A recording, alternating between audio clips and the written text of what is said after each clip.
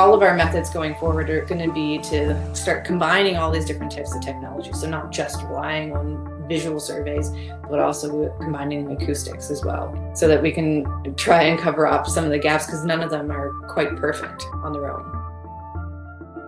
It's really important to be able to build strong relationships because you need to have mutual trust between both parties. Welcome to Coastal Connections, Stories from the Atlantic. I'm your host, Dr. Sandra Eager, and in this volume, we continue to share perspectives and focus on stories of resilience and innovation in Atlantic Canada. Coastal Connections is a production of Coastal Roots Radio, produced in partnership with the University of Guelph and Memorial University of Newfoundland, Grenfell campus. Throughout the podcast, we have explored many collaborative research projects and innovative solutions across Atlantic Canada. This episode features a partnership between scientists and researchers with the Department of National Defence's Science and Technology Organization, Defence Research and Development Canada, also known as DRDC, as well as Fisheries and Oceans Canada, Transport Canada, Dalhousie University, and industry partners, all collaborating in a novel effort to protect whales. Our guests today are experts in underwater sound and whale behavior, and they'll help us understand how the same acoustic detection techniques developed for submarines are now being used to listen for unique whale calls. I'm pleased to welcome our co-host today, Commander Brian May. He's a senior military officer for DRDC and has worked as a combat systems engineer for the Canadian Forces and Royal Canadian Navy, specializing in submarines. Brian is to thank for connecting us at Coastal Connections with the guests you'll hear from today. This includes his colleague, Dr. Carolyn Binder, and one of their research collaborators, Dr. Sarah Fortune at Dalhousie University. Thank you very much, Sandra. I'm glad to be here, and I'd like to thank you very much for the opportunity to discuss our efforts to learn more about the effects of military activities on the world's marine wildlife. We know the best way to protect whales is to keep ships and other human activities away from them. But we have to know where they are in order to avoid them. Traditionally, this has meant watching for whales from the surface, which is time-consuming and ineffective, especially for deep-diving species of whales. Carolyn and her team believe the solution may be to use another sense, sound, rather than sight. We'll first hear from Carolyn and Brian about the importance of these operational exercises and some basic concepts on underwater acoustics. So the military uses exercises to orchestrate scenarios that provide training opportunities for its people. In the case of Navy exercises and trying to train sonar operators, what we are doing is bringing together ships and submarines in close proximity so that when that sonar operator is operating his equipment, there is a submarine there to find. So they can actually see what it looks like to detect a submarine, then track a submarine. During the last two world wars, we had enemy submarines operating off the coast of Canada, and should a situation like that arise again in the future, we would certainly not want to go with poor to mediocre sonar operators trying to find those submarines. So we need to practice and train these people to be proficient and the best that they can be should their skills be called upon in the future. Hi, I'm Dr. Carolyn Binder. I'm a defense scientist with Defense Research and Development Canada, and my focus area is on underwater acoustics and using sound to find things underwater, whether that's submarines or whales.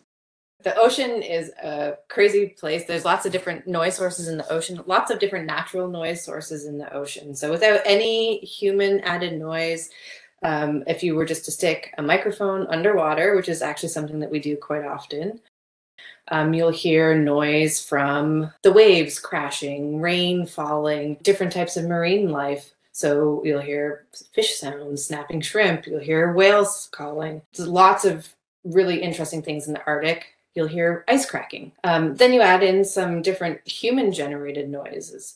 So things like shipping. Shipping adds to the background noise, even distant shipping. It raises the sound level. And then you add sonar in there. So sonar is sounds that will be sent out from a ship.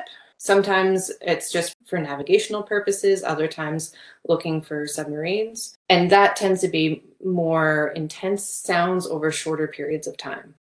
If you're looking for something above water, in your backyard, your eyes are seeing that using reflected light from the sun. You can't look into the water and see a submarine. Radar doesn't work underwater, so you need to use sound as the medium that you're projecting through the water to reflect off an object and then have that sound reflect back to you so that you can find something. So basically, there are two broad categories of sonars in use. The first we'll talk about is passive sonar, which is just listening. You have a microphone underwater that is listening to sound. It then turns that into electrical signals, which it puts into the headphones of a sonar operator. Active sonar, on the other hand, is where you are actually producing sound. You're pinging into the water, and then you're listening to the reflections of that sound off of an underwater object like a submarine. And I guess the parallel for that would be in the natural world, where you have dolphins or bats that produce a noise that reflects off of the prey they're trying to find, and bats then use that to find insects, or dolphins use that reflected sound to find fish to eat. Carolyn briefly reviews two types of shipping noise and compares them with active sonar. So shipping contributes to the noise underwater in a couple different ways. One is this like kind of persistent drone that's just essentially raising the background level of sound like fairly consistently. So you can hear shipping sound coming from like even across the ocean basin, basically. It's almost like having a fan running in the background. Maybe you can tune it out. More close shipping, we end up treating kind of like if a whale is out and there's a ship driving by, it would be much more like a car going by in some ways. It's this more continuous type of noise compared to sonar in a shipping lane, like in the Gulf of St. Lawrence, where people often care about shipping because of right whales. These individual ships coming along will be relatively loud in a kind of a distinct place that they're coming from. So there's two different types of shipping noise there. Whereas active sonar tends to be much louder compared to shipping. It's these shorter bursts of loud sound. With that brief primer on sound in the oceans, let's get to the whales. Carolyn provides a brief history of how whales have been detected in the past and why sound can be so much more useful, accurate, and also facilitate proactive planning. So the Navy and the Air Force have been using sonar for a long time, like since World War II. But in the early to mid 90s, there was increasing evidence that the use of sonar was causing negative impacts to whales. So things right from death and strandings to hearing damage to behavioral changes. And so there were some different efforts back in the late 90s, early 2000s to really start to understand the impacts of sonar on whales. And out of that came a lot of different policies that are in place now with the Navy and the Air Force. Anytime that they go out and do sonar use, they have to do things like search the area visually to see if there are any whales prior to using their active sonars. That can be a relatively time-intensive effort, especially if you're thinking about an aircraft that would fly out of somewhere like Greenwood that takes an hour or something to fly to where they're going to do their exercise. They have to spend 10 minutes looking for whales before they use their sonars. And they have maybe total 6 hours actually to do their exercise. And oh no, they saw a whale. And so they have to move their sonar location. So it ends up becoming quite a time-intensive effort. And so this whole program started as a way, mostly because the Air Force actually was getting some newer sonar sources that were going to be louder and in a different frequency. So they were going to be lower pitched than the previous sonar sources that they were using, which means that the sounds will travel longer distances. And so that really spurred looking at what are the impacts on these whales, kind of made us take a step back and say, okay, are we doing enough in these areas where there are some really sensitive species? What can we be doing better? And more importantly, how can we automate some of this stuff so we're not just relying on an operator to go out and look and spend a significant amount of time just to find out that they had planned their sonar exercise in the middle of a big whale migration area, for example. And so what we're doing is trying to move a lot of those efforts from that kind of operations stage into the planning stage so that air crews and ships are going to places where we're fairly certain that there won't be at least a large collection of whales. We're going to try and target areas where we expect there to be less impact. So this marine mammal research is important to the Royal Canadian Navy and the Royal Canadian Air Force for, I guess, 3 reasons. And one is it's the right thing to do. Two would be to recognize that as a branch of the federal government, we have a duty to be an active and effective contributor to the responsible stewardship of Canadian resources, and that includes its wildlife.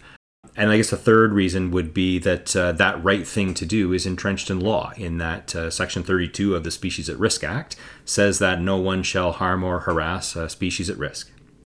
Our program has been looking at a lot of different technologies in terms of automated detection, whether it's visual or underwater sound detections, as well as pulling in information on historical habitat usage so we can figure out where we expect whales to be at what time of year, and do things as well like pull in real-time information. We can start making use of some of the technologies that have been evolving on their own, not anything to do with defense, things like phone-based apps for doing things like whale sightings. So we can get real-time whale sightings that are being brought into our information and planning purposes. All of our methods going forward is going to be to start combining all these different types of technology. So not just relying on visual surveys, but also combining acoustics as well, so that we can try and cover up some of the gaps, because none of them are quite perfect on their own. The ultimate goal of this program is to create a real-time decision-making tool to help understand how whales are using the oceans and how to avoid them. Various technologies and expertise from acoustics, math, engineering, and biology are all needed.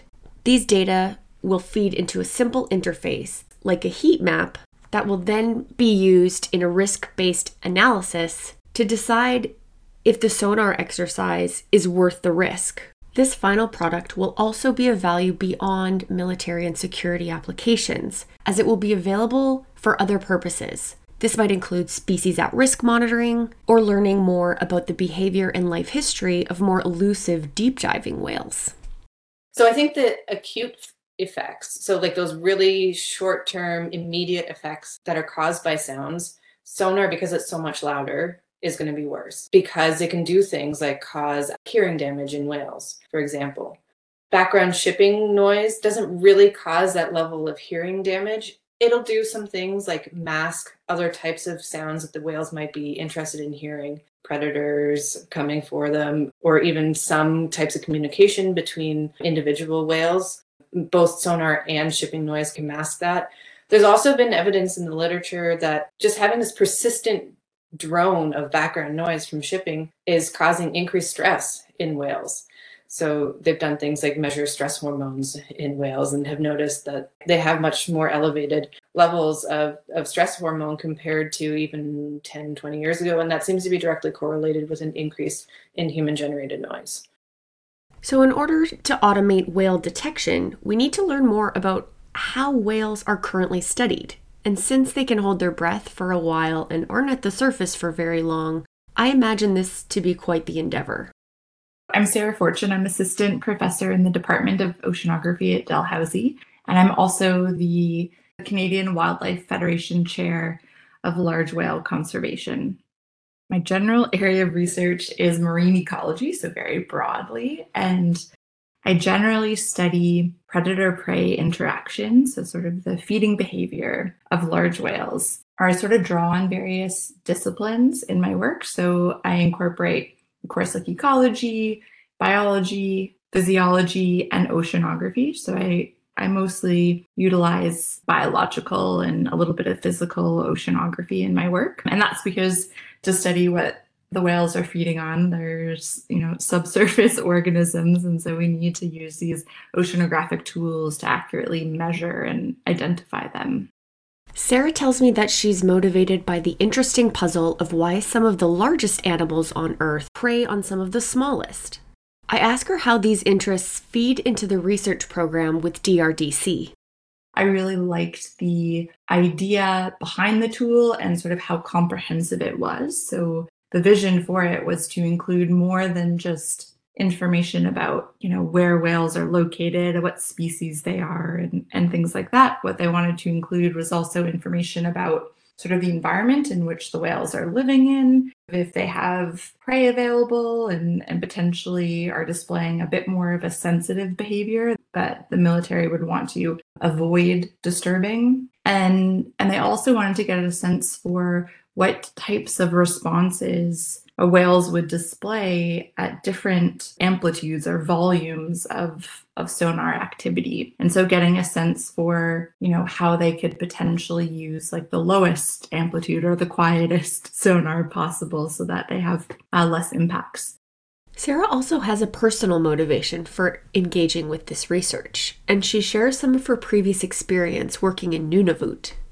Being interested in acoustic disturbance or human disturbance in whales. It's really stemmed from experience that I had in the field with bowhead whales working up in Cumberland Sound, Nunavut. So this is an area where there's very little vessel traffic. For most of the time that we're making our whale observations, we don't see a single boat. And this is completely opposite to the North Atlantic Ocean, where we have these very urban whales like North Atlantic right whales that encounter ships of all sizes at all times of day. So you sort of have a bit of a quieter, more pristine environment, and then more of an urban, louder environment in the south.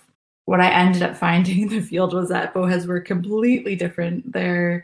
The level of habituation that maybe a more urban whale like right whales had was not present for bowheads. So they would noticeably change their behavior when our vessel approached them.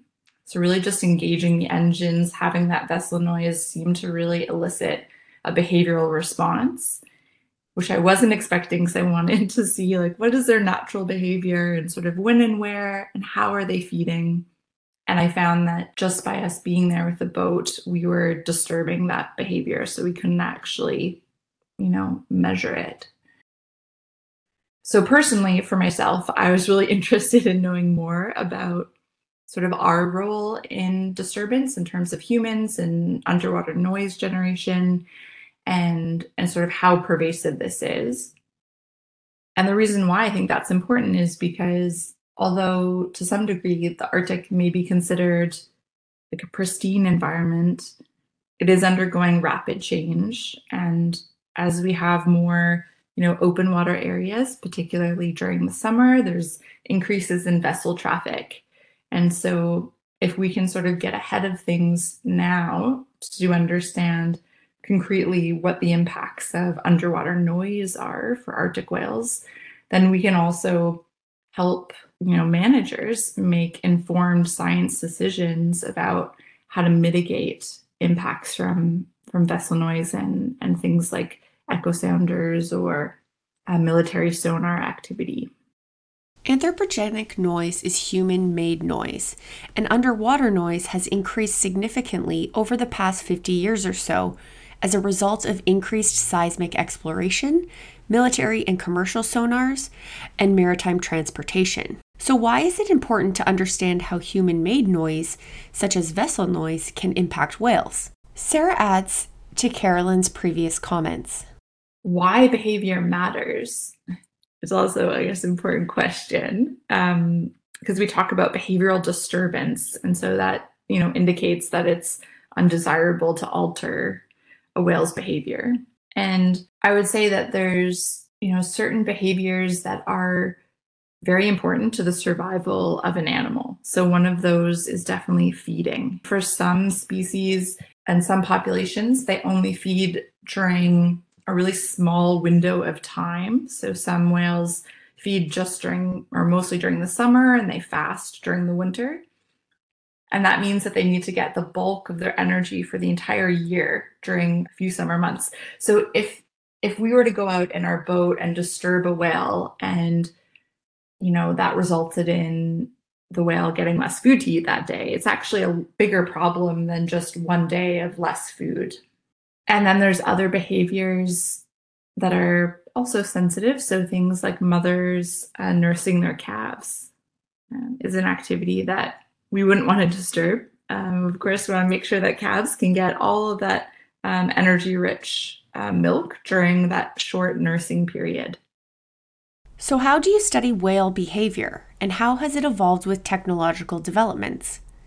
Sarah gives us a Whale Research 101, from focal follows to biologgers, also known as whale Fitbits, and even how to eavesdrop on the sounds that whales are experiencing. as you can imagine, probably studying whale behavior is a little bit tricky because, these are animals, they're marine mammals. They do need to surface to breathe, but they can also hold their breath for a really long time.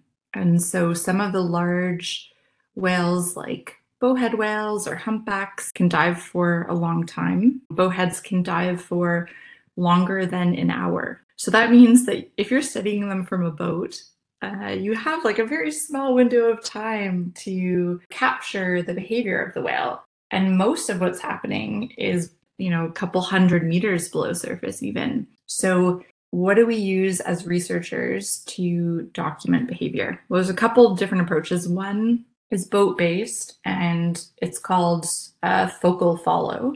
And so essentially you will identify a whale of interest. Maybe it has a unique marking on its body or on its tail that helps you easily identify it in the field.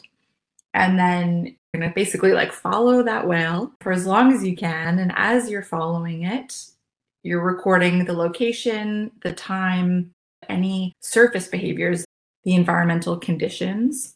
And you also might make note about other animals around. So a common thing to note are whether seabirds are in the area and whether seabirds are maybe diving close to where the whales are, because often many seabirds feed on the same species that the whales are targeting.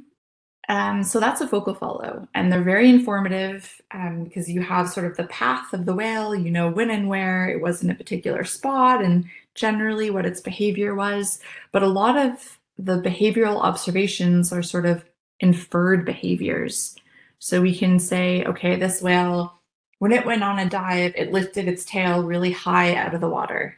And so that indicates to me as a researcher that that whale went on a really deep dive. And based on what I know about this area and this time of year, their food is typically concentrated at the sea bottom. So I'm going to infer that this dive was likely a feeding dive. But we infer that. We don't know that for sure because we can't see to depth. We can't follow that whale underwater, with the exception of using biologgers attached to whales using suction cups.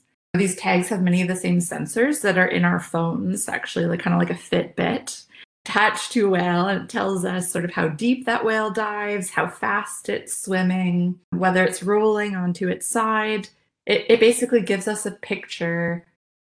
In addition to using these biologgers, we also will use aerial drones. And depending on the water clarity, drones can be actually quite helpful to sort of monitor a whale subsurface. If you have clear water like we do in the Arctic, we can follow a whale that's maybe 20 meters subsurface. We can see its behavior in real time. So it's actually incredibly helpful and informative for focal follows. But whale research isn't just about whales. Sarah tells me that additional environmental information and data relating to other species also help decipher whale behavior. Another thing that we do is we sample the water near where the whales are diving to get a better sense for whether a dive was really reflective of a foraging dive or not. So if we can sample the water and determine whether there's whale food present or absent, then we can also sort of narrow down what the whale's behavior likely was. And so for this, we'll use sophisticated fish finders, the same type of technology that fishers use, using sound to visualize schools of fish or aggregations of small crustaceans called zooplankton. Another thing we'll use are zooplankton nets. So we'll basically just send this really fine mesh net down to just above the sea bottom, and then we'll tow it straight up to the surface. And we collect all the little critters in there, and we can pretty quickly get a sense for whether there's a large enough number of zooplankton to make it worthwhile for a whale to feed or not. And more recently, we're using an underwater vision profiler, which is a very cool technology. And this instrument essentially takes pictures as you send the instrument down to the sea bottom. With those images, you can identify what species of zooplankton were present and how many of them were at a particular depth. It's very data heavy because you've like lots and lots of images to go through, but you have this really detailed picture of where the food was, what the quality and quantity of the food was as well. So by combining these different techniques and technologies, we can gain like a pretty comprehensive understanding of the whale's behavior. So we've already heard our guests reference a number of different species of whales. Sarah explains two main types of whales and why that matters as it relates to responding to sound. There's generally two types of whales. There's toothed whales, which includes like sperm whales, pilot whales, and these whales use echolocation to find their prey. So they generate noise, and that noise will bounce off an object underwater and it will like echo back to them. And with that echo, that return sound, they can identify whether there was a prey item that they detected. So echolocation is a vital function for toothed whales to find food. And it means that if there's human activities that are loud, that generate quite a bit of noise underwater, that could potentially impact the ability of a toothed whale to use echolocation to find its prey. So that, of course, would be a pretty large problem. And Marla Holt from NOAA found that vessel noise can impact the feeding success of southern resident killer whales. So presumably there's potentially some like acoustic masking that occurs, or sort of this increased vessel noise can impact their hunting. It's also possible that the physical presence of a vessel alters their hunting as well. There's a growing body of literature that is showing impacts in terms of feeding for toothed whales. Well, the large whales are baleen whales, with the exception of sperm whales that are toothed whales. And baleen whales have these long plates of baleen comprised of keratin. So it's the same protein that makes our hair and our fingernails. And whales use this baleen kind of like a fishing net. Will basically like open their mouths and their throats really wide and let in a bunch of water and fish or krill. And then they'll contract their throat, and that will push the water out between their plates of baleen. And on the inside of the baleen are all of these fringes, sort of like fine hair-like material. And that fine hair will keep the prey inside their mouth. So that's their feeding strategy. They don't use echolocation. And there's quite a bit of discussion or debate about how baleen whales actually find their prey. But one thing that has been found is that when subject to lots of underwater noise, baleen whales will adjust the amplitude of their calls. So baleen whales are known to make vocalizations to stay in contact with other related individuals or other whales of the same population. For example, humpback whales will sing very beautiful mating songs in the winter to attract a female. And so it's important that, conspecifics or other individuals of the same species and population can be in communication with each other, and they can have a conversation and know where each other are. When they are exposed to loud sounds, say from shipping, whales will try to, yell, or they'll speak louder. And it's kind of like if you were in a crowded restaurant and you had to speak really loud to your date or something. But, you can only do that up until a certain point. If you're at a rock concert or something, it might not matter how loud you try to speak. Your partner may not hear you. And so there does come a point where whales just stop altogether trying to communicate with each other. Increased underwater noise can threaten toothed whales' ability to echolocate and find prey, while it can make it more difficult for baleen whales to maintain communication with others in their same family or population. So if we now combine our knowledge of sound in the ocean and whale behavior, we can imagine what is perhaps needed to automate some of this data collection. My mind immediately goes to underwater swimming robots. Here are a few examples of sophisticated technologies that detect and monitor whales.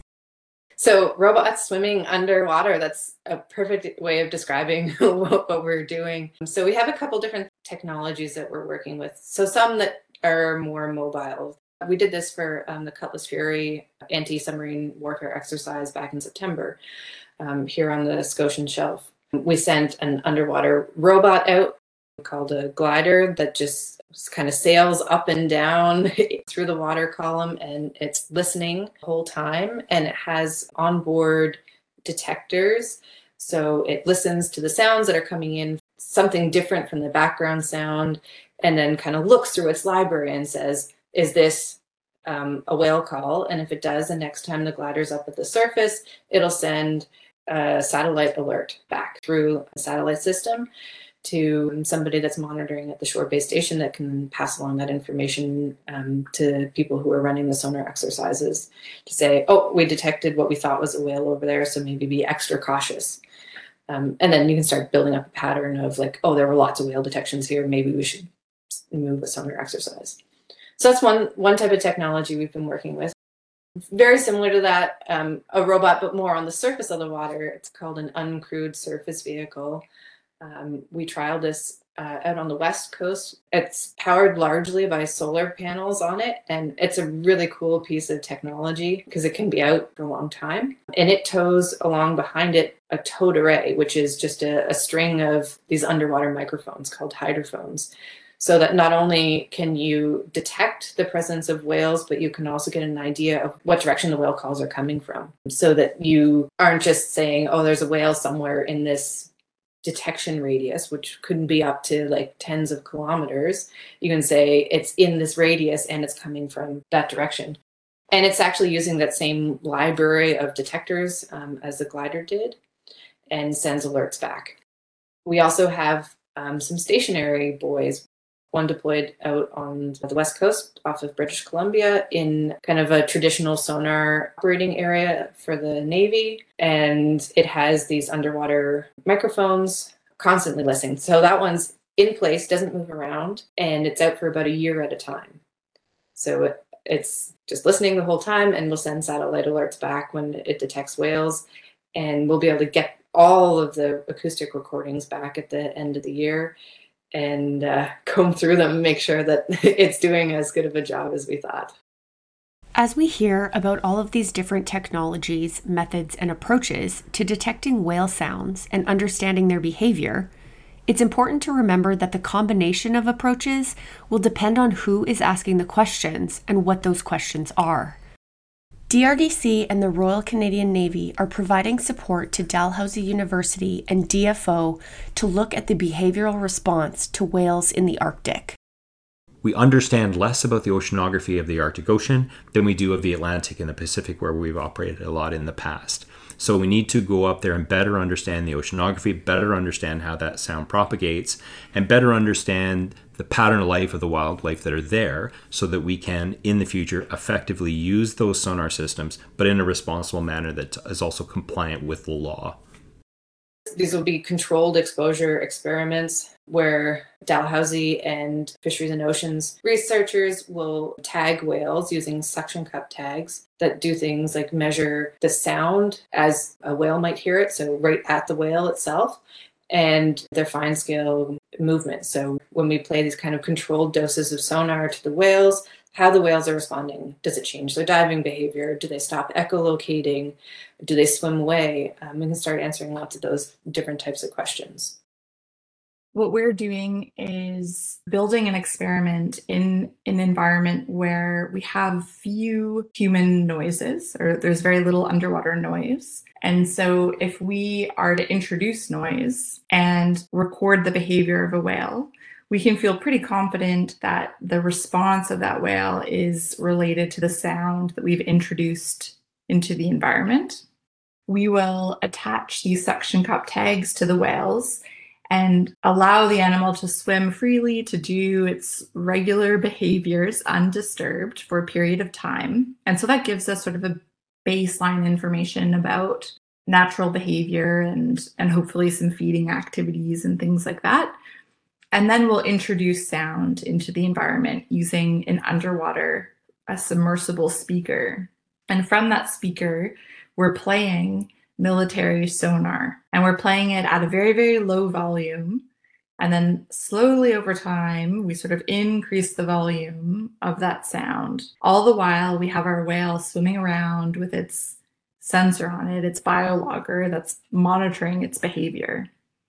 The goal of the study is to see whether the whale is doing the same thing it was at the start before the sound was introduced, as it was doing later on in the study once the sound was introduced. We also don't know how sonar impacts the prey of the whales. Do the fish respond to sonar? Do they change their, distribution, sort of the areas in which they're found?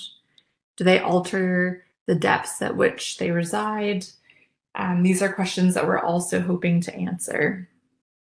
Quite a bit of research has been done using playback experiments, particularly on sperm and northern bottlenose whales, and they found that sonar disrupts feeding. It seems that it has something to do with the frequency of the sonar, and that the whales associate it as a predator. One study demonstrates this by using sonar playbacks as well as killer whale calls, and it was found that both of these stimuli elicited a similar response from the whales. As we've learned through other episodes of Coastal Connections Stories from the Atlantic, research activities should benefit coastal communities, and these communities should be engaged early and continuously throughout the process. This team plans to work with northern communities in order to move towards studying bowhead whales to proactively prepare for increased shipping traffic and sonar in the Arctic, and equip communities with the knowledge necessary to contribute to decision-making on these activities.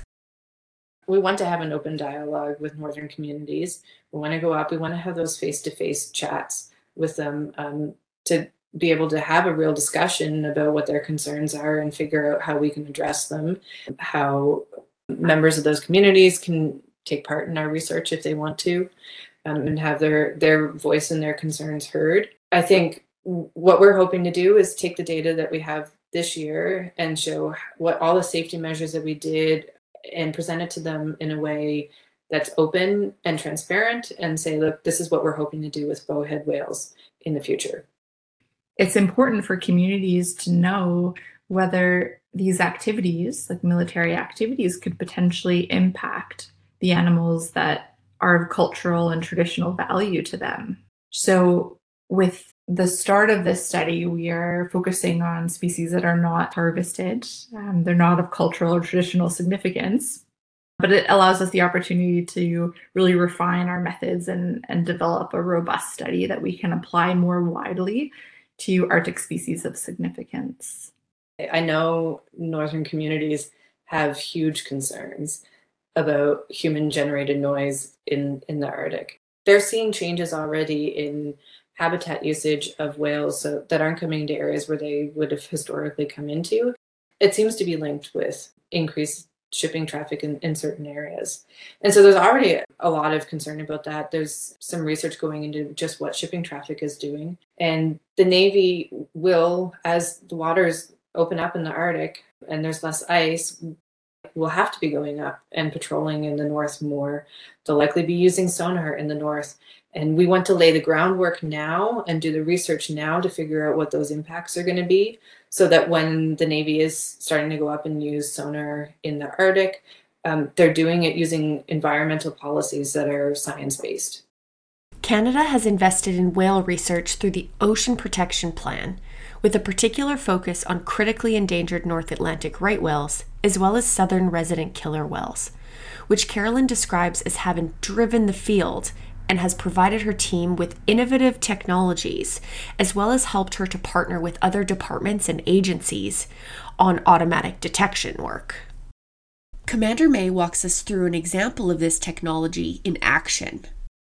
A fantastic example would be in 2019 when we were doing some active sonar work at the Nanoose Range, which is just north of Nanaimo on Vancouver Island. And within the sensors that we had on the bottom of the Strait of Georgia was software from Jasco Applied Sciences. And one of our sensors detected vocalizations of a pod of southern resident killer whales transiting down from the north. What that did is it gave us an early detection opportunity that allowed us time to shut the entire active sonar trial down, shut all the equipment off so that we weren't making any noise. We were then able to monitor them passively as they swam south past the range. Once they'd cleared to the south and we could no longer hear them anymore and we knew that they were gone, we were able to turn the system back on again and continue on with our work.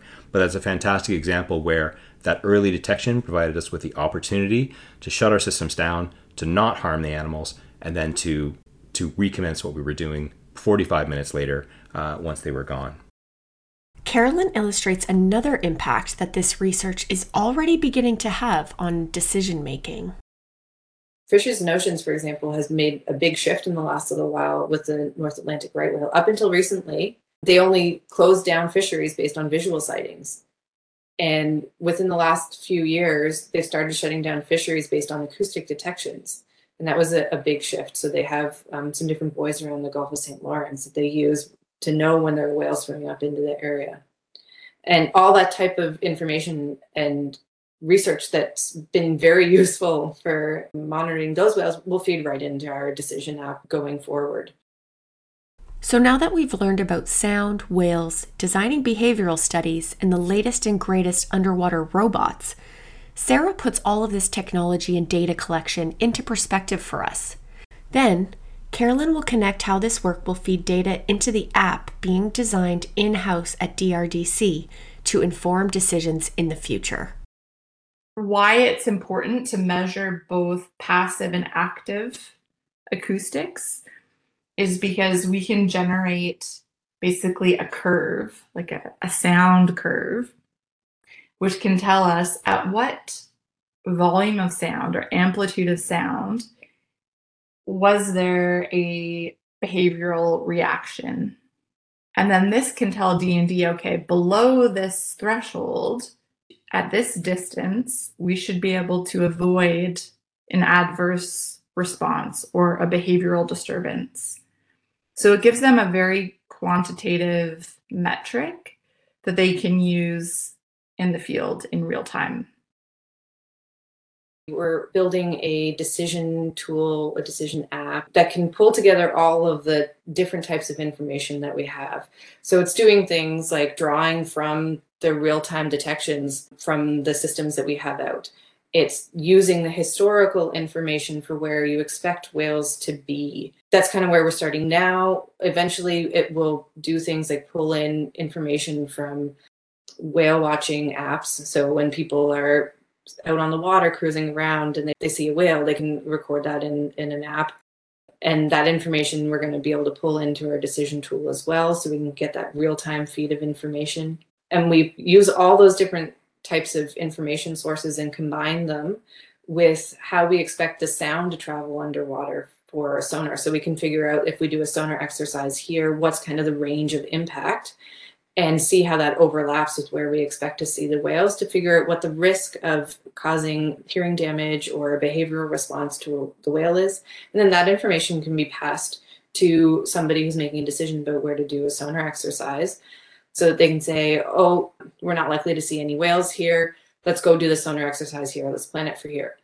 If there's a possibility of seeing whales, and maybe you color it yellow and say, let's do some extra things like make sure that we do all those visual searches. And then like a critical habitat for whales will be colored red. Don't go do the sonar exercise there. So we're pulling in all this information from all these different collaborators. But what we're hoping to do is also be able to share this decision tool and the results from it going forward too. So we won't just be pulling information in. We can share that information too, whether it's with places like Transport Canada that are making decisions about vessel slowdowns, or areas with restriction, or Fisheries and Oceans Canada, where they're talking about closing fisheries. We're hoping to share all that information with them as well. Benefits of highly collaborative projects include the sharing and dissemination of data and information with collaborators and partners, so that each set of expertise and interests can ask their own research questions and produce their own relevant outputs. Sarah shares some final thoughts on what has made this forward-thinking project so successful. This project is deeply collaborative, and I think it's only because of those collaborations that we've been able to get to the point where we are, like now actively in the field collecting data. So we have critical partnerships with researchers that have different areas of expertise. So it's really important to be able to build strong relationships because you need to have mutual trust between both parties. So in terms of the fishing industry, they want to make sure that the work that we do, for example, playing sonar noise in the area where they're fishing, isn't going to impact their catch.